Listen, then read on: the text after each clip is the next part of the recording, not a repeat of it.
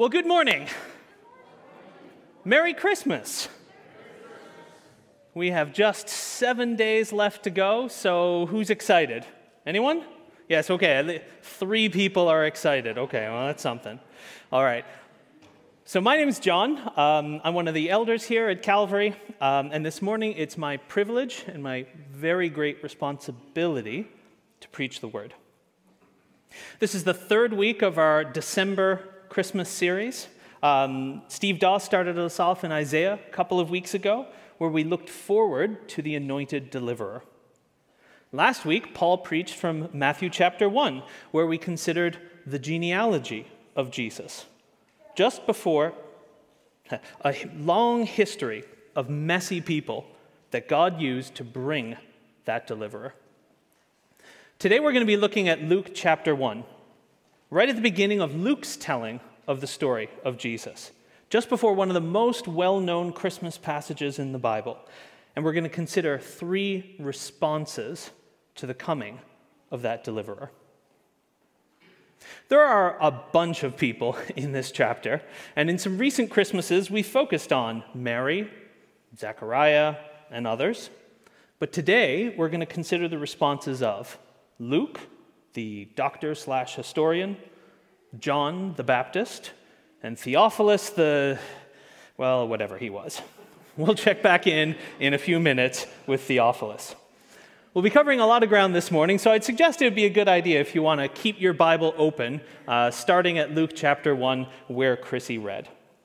But first, let's talk about Christmas. What do you think of when I say Christmas? Maybe you think of family, gifts, snow. Maybe not this Christmas, apparently. Maybe you think of Hallmark movies. For the guys out there, it's okay. I know you're only watching them for her. Your secret's safe with me. Lots of Christmas messaging, cards, maybe that Hallmark movie. It's about being sentimental. Sit back, enjoy the season, and just take in the vibes. Be warm and fuzzy, definitely buy lots of stuff, believe in whatever makes you feel good, but don't worry about facts and details and thinking, Just enjoy the magic. Maybe that's your view of what we're doing here this morning. Maybe you think that we're gathering to sing songs that give us the warm fuzzies, to light candles and to hear readings, and sure, you got to hear some guy drone on for a while, but, isn't it really just about the Christmas spirit? Why shouldn't we enjoy the vibes? Feel good, spread some warm cheer on a cold day, like caroling downtown last week, to know how to keep Christmas well, and God bless us everyone. Now, I bet that I love A Christmas Carol, and indeed Christmas carols, as much as almost anybody else in here. I love cutting down the tree, putting up the decorations, and basking in the glow of the Christmas lights. Well, after the rather sanctifying experience of getting them up on the eaves in the first place, and then having half of them blow down in the winter, as apparently happens to my house every single year, this year being absolutely no exception. I know some of you feel my pain. But lights, songs, family, food, and tradition, while these are all wonderful things, and I, as someone who loves these things, please hear me when I say that sentiment and warm feelings are not the point of Christmas. But don't just believe me. Luke tells us right at the beginning of his gospel, his account of the story of Jesus, what his purpose was in writing about these Christmas events. The warm fuzzies were not enough for Luke's readers, and some of whom at this point had tasted persecution. And warm fuzzies are not enough to feed our souls. So let's take a closer look at Luke, starting with the first 4 verses in his book. Luke was not the first person to tell the story of Jesus. We can see right here in verse 1 that when Luke is writing, others have told the story. They've compiled the narrative. Luke has heard or seen or read what others have said about Jesus, and he knows that his readers have too. Readers like Theophilus, who we'll get to in a few minutes. So having heard about Jesus and knowing that others have heard about Jesus, what does it seem good for Luke to do? To write an orderly account of what happened. Now, some translations use investigated, and maybe they use the phrase that Luke wanted to write it out for you in an orderly sequence. But why did he want to do this? Right at the beginning of Luke's gospel, even before we get into those famous passages of the Christmas story, it's important to be clear that Luke wasn't just writing Linus's monologue in A Charlie Brown Christmas. He was recording history. He was writing about real events that really happened in a real place, in a real time, among real people. If you lived in Jerusalem in those days, you could find people who were there and who could tell you about the things that Jesus said and did because they were there for them. For people without that proximity, though, for people who lived far away or people like us who lived a long time later, how can we know that these stories about Jesus aren't just myths and legends like Hercules or Christmas elves? Luke records history for us so that we can be certain about the things we've been taught. Now, Luke wasn't a neutral, dispassionate observer, just reporting a collection of facts that he had no particular interest in. He did have a purpose in writing, and he had theological points to make. Luke and Acts, which go together, have big things to say about God's plan to bring salvation to all peoples. He had a reason for writing about the particular things he wrote about. But part of that reason, and this is the really profound part, is that they happened. Luke wasn't a skeptic trying to disprove the existence of Jesus, although plenty of people have started out trying to do that and ended up disproving their doubts instead. But Luke wasn't also doubting whether facts exist, or whether it's possible to say what happened in the past, or what really happened. Does that even exist? Luke had no time for that sort of foolishness. Why? Because he carefully investigated. He wasn't a skeptic, but he also didn't just repeat whatever gossip he'd heard. In verse 1, there's a narrative that's been handed down about Jesus, and Luke looked into it. He checked things out. There were eyewitnesses to these events, people for Luke to talk to, sources he could check to verify things. What's more, when this book was written, those sources and eyewitnesses were still around for Luke's readers to check with. If I were to stand up here and tell you some fantastical story about Sir Humphrey Gilbert, the guy who claimed Newfoundland for England, if I were to say that he was actually a pirate, for example, you might believe me because, how much do you know about the guy? Do you know anybody who knew Sir Humphrey Gilbert? Also, I think it's at least partly true, the piracy thing about him. But if I tried to tell you a fantastical story about Joey Smallwood, our first premier, it'd be a different thing. Now, we kind of think of Joey as like ancient history, but he only left office 50 years ago, and he only died about 30 years ago. He was a larger-than-life character with pretty crazy stories, but it wouldn't be that hard to find people who knew the guy, who could tell you what he said on this occasion or whether or not such and such actually happened. If I claimed that Joey Smallwood was a pirate with a peg leg who magically grew his leg back, you could find people to help clear that question up. You could prove that I was just making things up or repeating things that other people had made up.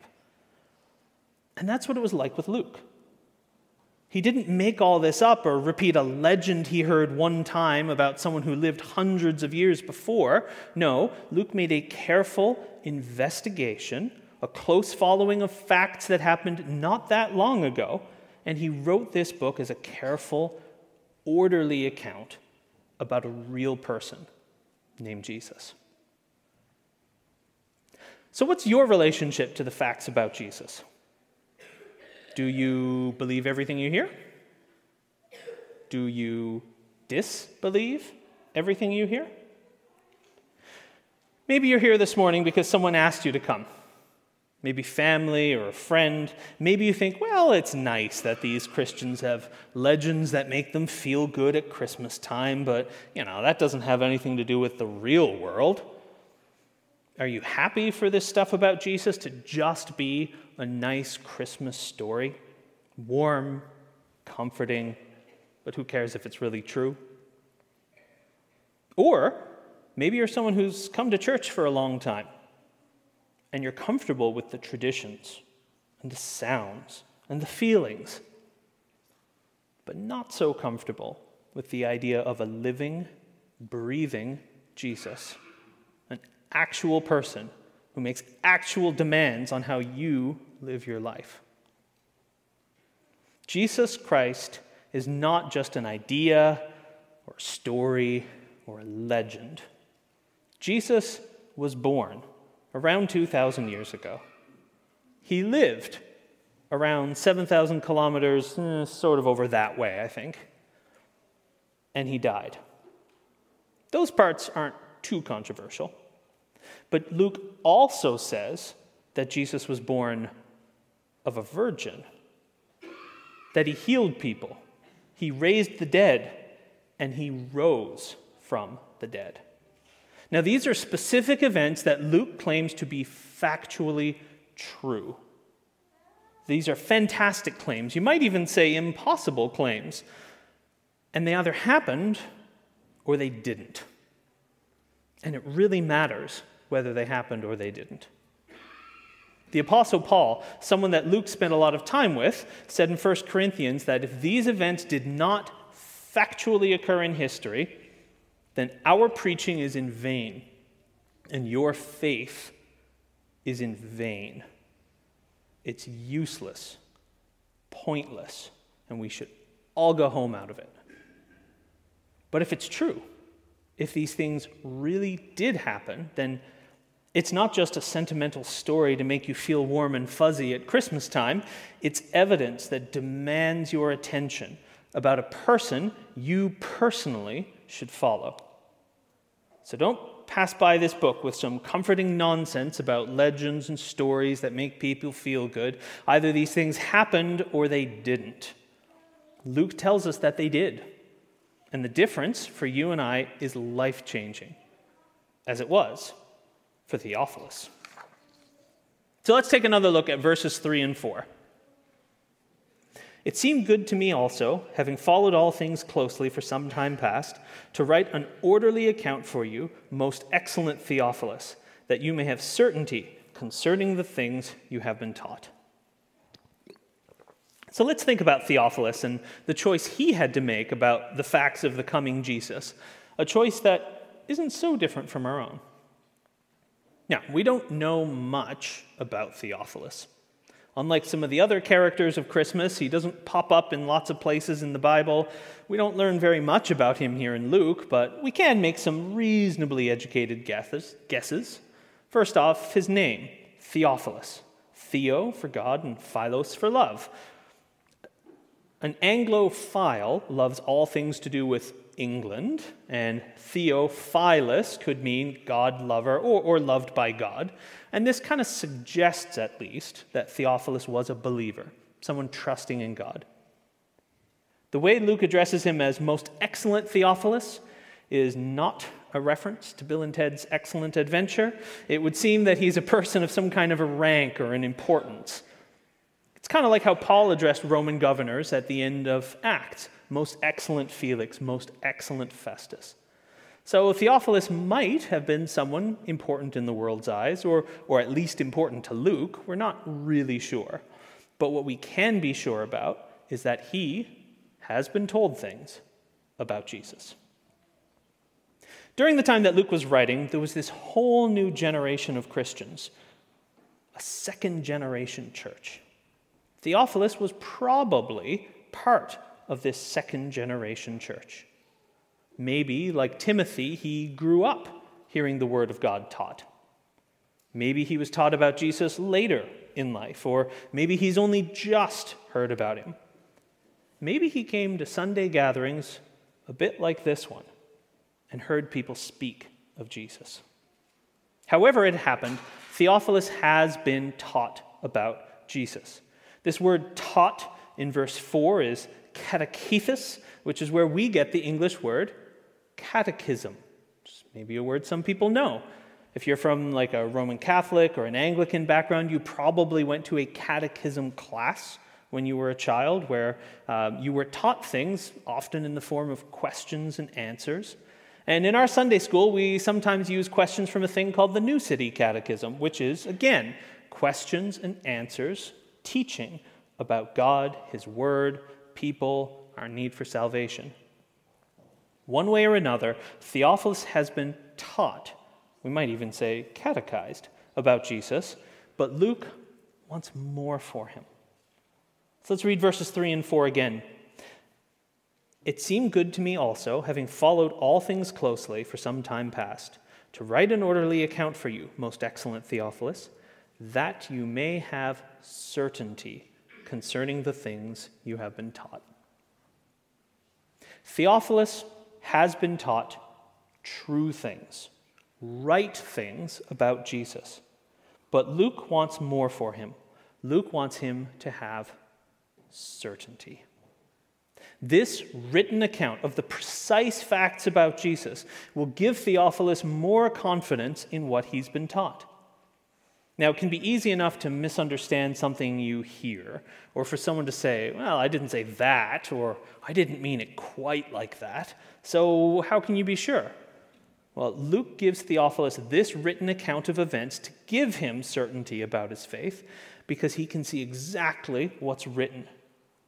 It agrees with what he's been taught, and it stands up to scrutiny. Remember, at this time, those eyewitnesses that Luke talked to, they're still around. If Luke wrote something that wasn't true, someone could find out and point it out. But Luke's writing stood up to scrutiny because it was true. When you tell the truth, it's easy to keep your story straight. Theophilus isn't told to just believe whatever he hears on a Sunday. And I challenge you, don't just believe whatever you hear on a Sunday or any other day of the week. As elders, it's our responsibility to ensure that truth is spoken from this pulpit. But it's also your responsibility to read the Word. And you should test what you hear against the Bible. In Luke's second book, Acts, he commends people who double-check what they hear against the written Word. In Acts 17, the Apostle Paul, of all people, is teaching people in a place called Berea about the coming of Jesus, their Messiah. And these people are complimented and called noble because they received the Word with all eagerness, examining the Scriptures daily to see if these things were so. The Apostle Paul, handpicked by Jesus, is in town, and he's teaching these people. And what do? Do they say, well, if Paul said it, it must be true? No, they go to the Word to see if these things were so. They don't just accept anything they hear from an itinerant preacher, no matter how important or persuasive or charismatic he is. They check it against the Word, and they're commended for it. So when I finish preaching here today, don't walk away saying, well, John said it, it must be true. That's not really a thing that people tend to say, but there you have it. You should definitely not say it about this in particular. No, you need to read the Word. May it never, ever be said in this pulpit, just trust me, I said so. Luke and all the other authors of the Bible, inspired by God the Holy Spirit, have given us the Word so that, like Theophilus, we can have certainty about the things we've been taught. God's Word gives us certainty about the exact truth of what we've been taught. So read it. Read this book. Luke recorded this history for Theophilus, but also for you and me. Read Luke's account of what happened during the life of Jesus. And read part 2, the book of Acts, which tells what Jesus did through his church in its earliest years. Read it yourself, and also read it together. In Acts 8, there's a vignette where someone is reading God's word from the Old Testament. They're trying to understand it, but they're kind of confused, and they say to one of the apostles that God sent to them, "How can I understand unless someone guides me?" And that can be like us sometimes. So let's read the word, let's talk to the author, God the Holy Spirit, and let's talk about it together. Part of the reason we've had a suggested book of the month this year is to make it easier for us to have conversations rooted in the Bible. So what did you make of yesterday's reading? Read the word and talk about it. Join a gospel community group when they start up again in the new year. A place that's all about opening the word together in community. Let's all work to make our community groups and this church a safe place for people to bring their questions. If you have questions, if you have doubts, if you're not sure about the reliability of what Luke recorded in the events of Jesus' life, come talk to us. Community group leaders, ministry leaders, your elders, we are here for you. But don't just believe everything you hear, here or elsewhere, about Christmas or anything else. Read the word and be certain of what you are taught. Finally, before he gets to the orderly account of Jesus' birth in chapter 2, Luke tells us about someone else who had to choose how to respond to Jesus. And that someone did not elicit warm, fuzzy feelings. And that someone was John the Baptist. Now, most of us probably know that John the Baptist was an important figure in the Bible, but I think a lot of us don't get just how big a deal John was. Here we are at Christmas time, and I'm going to tell you about a man in the Bible and how there was prophecy in the Old Testament about him. He was eagerly anticipated. An angel announced his miraculous birth, saying he would be filled with the Holy Spirit and turn the people of Israel back to God. He had disciples who followed him around in the desert while he preached to people. Well, who does that sound like? Well, we're not talking about Jesus yet. We're talking about John. Luke goes in this chapter to great lengths to show us just how important John was, but with an important twist. So let's just look at the facts about John that Luke has laid out for us in a very particular order. So if we start at verse 5, so I hope you still have your Bibles open. If you start at verse 5, we see and we learn about John's lineage, who his parents were and their connection to ancient Israel, to the high priest Aaron. The angel Gabriel comes and makes a prophetic announcement that a baby will be born in a miraculous way. People are amazed about what's happening. And in verse 25, Mom praises God for what he's doing for and through her. Then if we skip down to verse 57, we see the time has come for the baby to be born. His relatives and neighbors rejoice. He's named on the 8th day, as these things were done, and given the name that Gabriel said he should have, John. There's prophecy about the salvation that God has raised up for his people, and finally the chapter concludes with, and the child grew and became strong in spirit, and he was in the wilderness until the day of his public appearance to Israel. That's a pretty amazing story. How does it compare to your story? I don't know about you, but I don't have a lot of prophecy surrounding my birth. There were no angels announcing a miracle or telling my parents what to name me.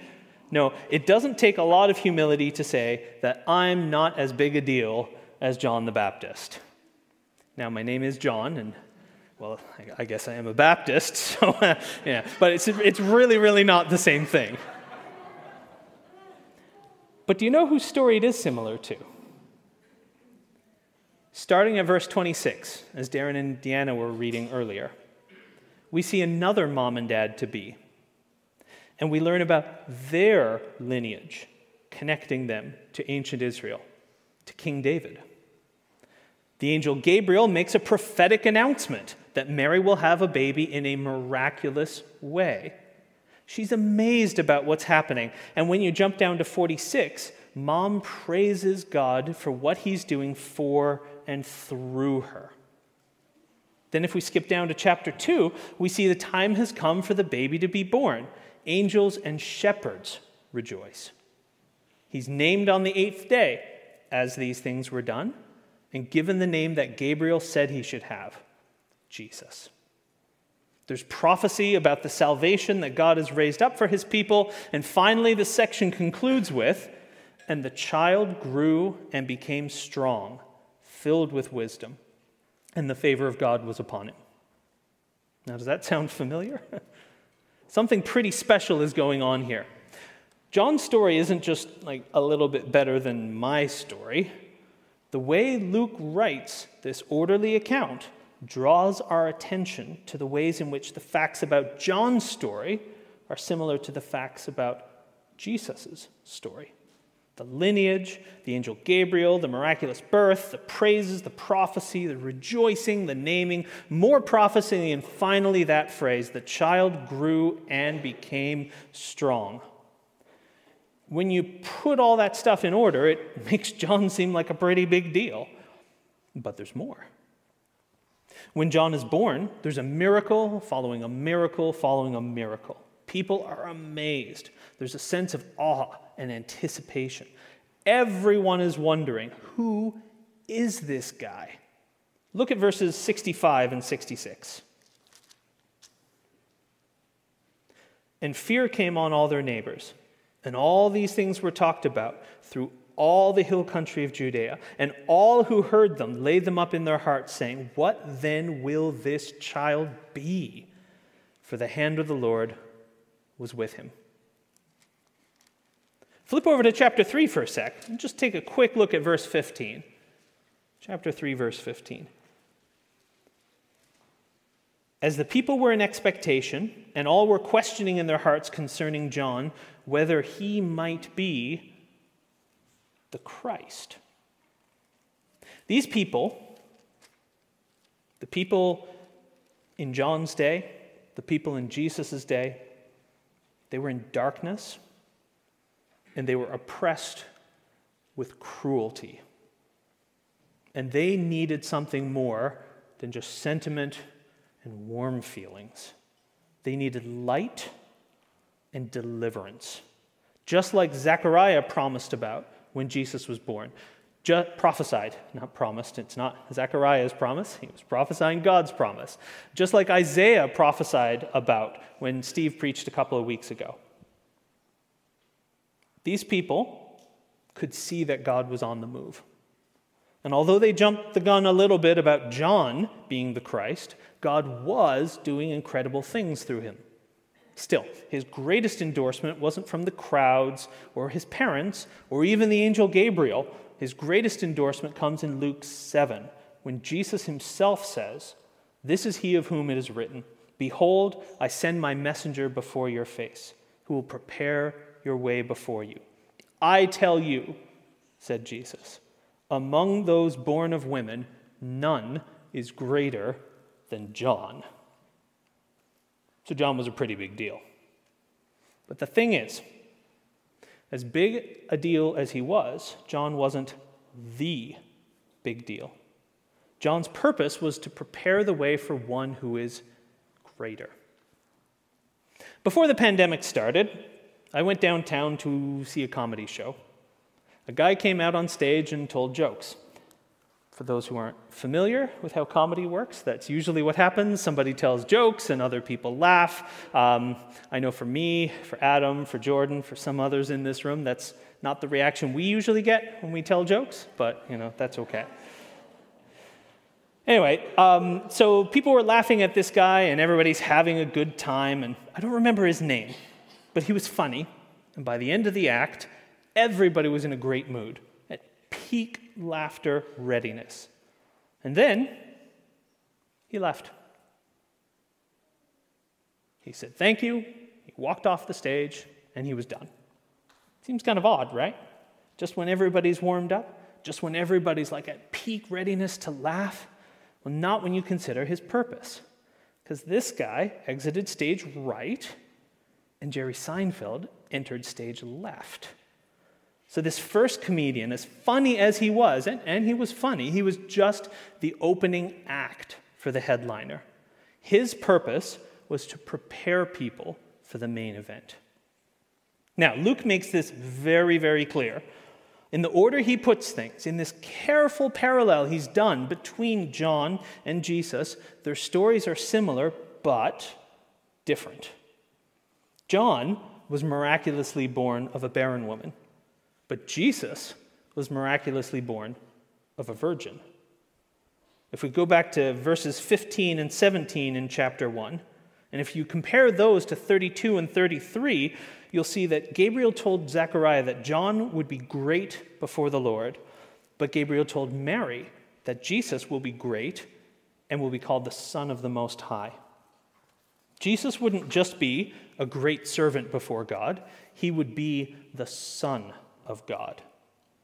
Gabriel said that John would be set apart to make ready for the Lord a people prepared, but Jesus would be set apart to reign over the house of Jacob forever. John's purpose was to prepare the way for Messiah, not to be the way or the Messiah. And John knew it. Flip back to chapter 3 for a sec, starting with the verse we read earlier, verse 15. Should always be suspicious when we read one verse and cut off in the middle of a sentence. Let's read the rest of that sentence now. As the people were in expectation, and all were questioning in their hearts concerning John, whether he might be the Christ, John answered them all, saying, I baptize you with water, but he who is mightier than I is coming, the strap of whose sandals I am not worthy to untie. He will baptize you with the Holy Spirit and with fire. People were asking, is John the one? Is he the guy? Is he the one we're waiting for, the one who's going to fix everything? The Messiah, the Christ? But he wasn't. He knew that he wasn't, and he said so. John was the messenger who came to prepare the way for the Christ. He wasn't the main event. He wasn't even the main character in his own story. And he knew it. John was a great prophet and teacher, but his purpose was to prepare the way for one who is greater. Now, I think there's something here for all of us about how we look at ministry, discipleship, teaching, and teachers. John had a vital ministry of calling people to repentance, and people responded in droves, but his ultimate purpose wasn't to grow his ministry or reputation. It was to prepare people for the coming Messiah and to point people to him. For those of us who are involved in some sort of ministry, and to be clear, every believer should be involved in some form of ministry, whether it's formal or informal, whether you're teaching in front of a crowd or just encouraging your brother or your sister one-to-one at a coffee shop. So for all of us, what's our mission, our motivation? As one of the elders here at Calvary, I oversee some areas of ministry that you might bump into on a Sunday morning or during the week. We want our music to be of high quality.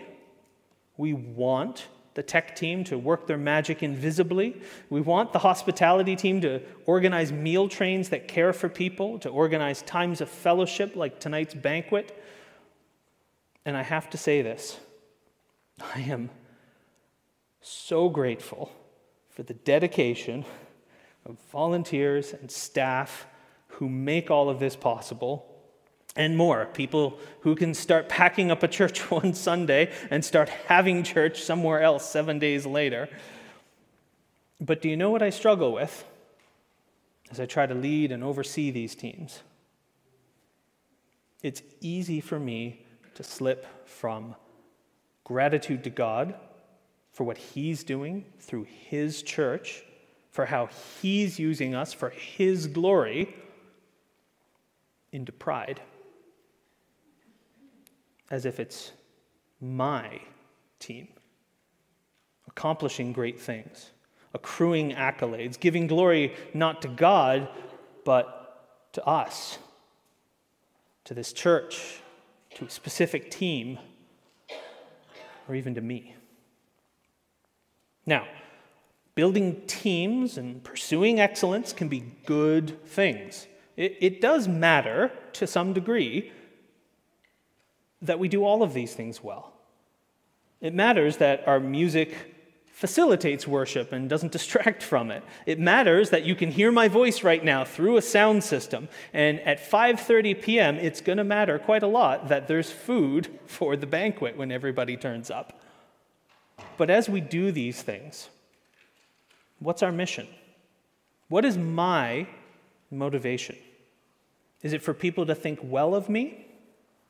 Or like John, do I point people away from me and towards Jesus?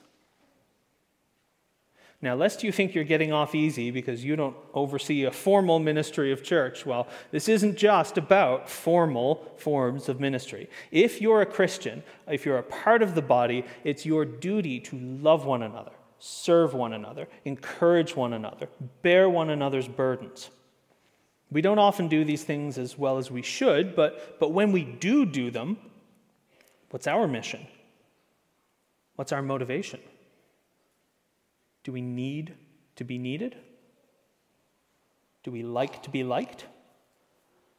Are we generous with our time and our money so that others will approve of us? Are you, Christian, like the Pharisees that John railed against? Like the hypocrites that Jesus railed against? Those who did good deeds in order to be praised by others? Are you happy for people to admire what you do in Jesus' name, whether or not they see Jesus? Who do your good deeds point people to? Now, I'm not saying that every good thing you do has to be explicitly tied to evangelism, but when you help, serve, give, encourage, who is glorified? Is it you or is it Jesus? How about the Bible teachers you listen to? Do you walk away from a sermon or a podcast saying, wow, that John the Baptist really gave it to the Pharisees? Do you walk away saying, wow, that preacher can preach? Or do you walk away saying, wow, God is so good and so powerful and so just and so loving and so gracious and so merciful to me, a sinner? Don't leave here thinking about the messenger. Leave here thinking about the one whose sandals the messenger wasn't worthy to untie, and yet the one who washed his disciples' feet. If you leave here on any given Sunday thinking about the preacher, your vision is too small. If you read a Christian book and you're left with a sense of awe at the writer, how intelligent they are, how insightful they are, how fantastic their exegesis is, you might be fixating on the messenger rather than the message. Don't be like the Corinthians who claim to follow Paul or Apollos or Peter. Follow Christ. And if a teacher makes more of themselves than of Christ, well, then perhaps reconsider who you listen to. So that's the easy application. Now, as we conclude, let's get really uncomfortable. Lean in and let me ask you a question that we are definitely not supposed to ask. A question about a very uncomfortable truth. Not sentiment, but truth. Who's the main character of your story?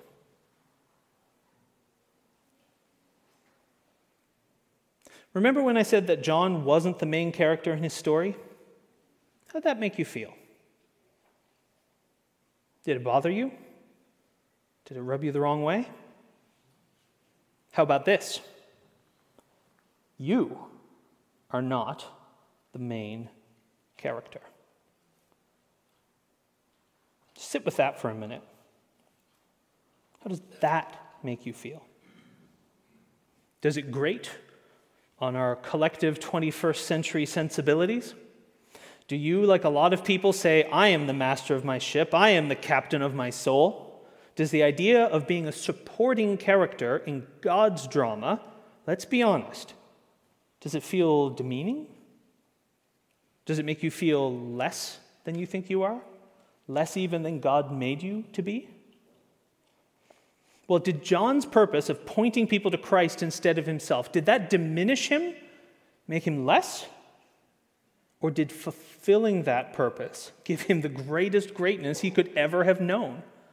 John said that he wasn't worthy to untie Jesus' sandals, and elsewhere that he, being Jesus, must increase, but I must decrease. And yet Jesus said that among those born of women, none is greater than John. The fact is that the purpose we read about in this written account, given to John by God, didn't diminish his greatness, it gave it to him. To most people, living in the desert and eating locusts would not have looked like achieving John's best life now. But there is no more privileged position he could possibly have attained than preparing the way for the one who was to come. And there is no more glorious position for you than to obey the call of Jesus to come follow me. Your hopes, your dreams, your potential, your vision, these can be good things, but if they're turned in on yourself, they're so much smaller and more disappointing than they could be. No matter how grand you think your ambitions are, they pale in comparison to God's plans and his mission for you. Remember what Jesus said about John in Luke chapter 7? Well, here's the rest of that sentence. I tell you, among those born of women, none is greater than John. Yet, the one who is least in the kingdom of God is greater than he. So will you be a part of that kingdom? Like Luke, will you investigate the claims about this person named Jesus? Don't just bask in the glow of the Christmas lights. Don't be content with mere sentimentality. Look into the reality of this person we celebrate. Like Theophilus, you too can have certainty that the things you've been taught about Jesus are true, because you can go to the source. Don't believe everything you hear. Believe what God says here. And finally, when you know that the story of Jesus is true, like John, make your life about him. Don't be content with your little ambitions, your reputation, or even the ways you serve the church.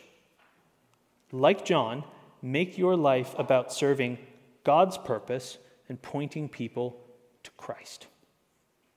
This Christmas, be certain that Jesus is the main character. Let's pray together.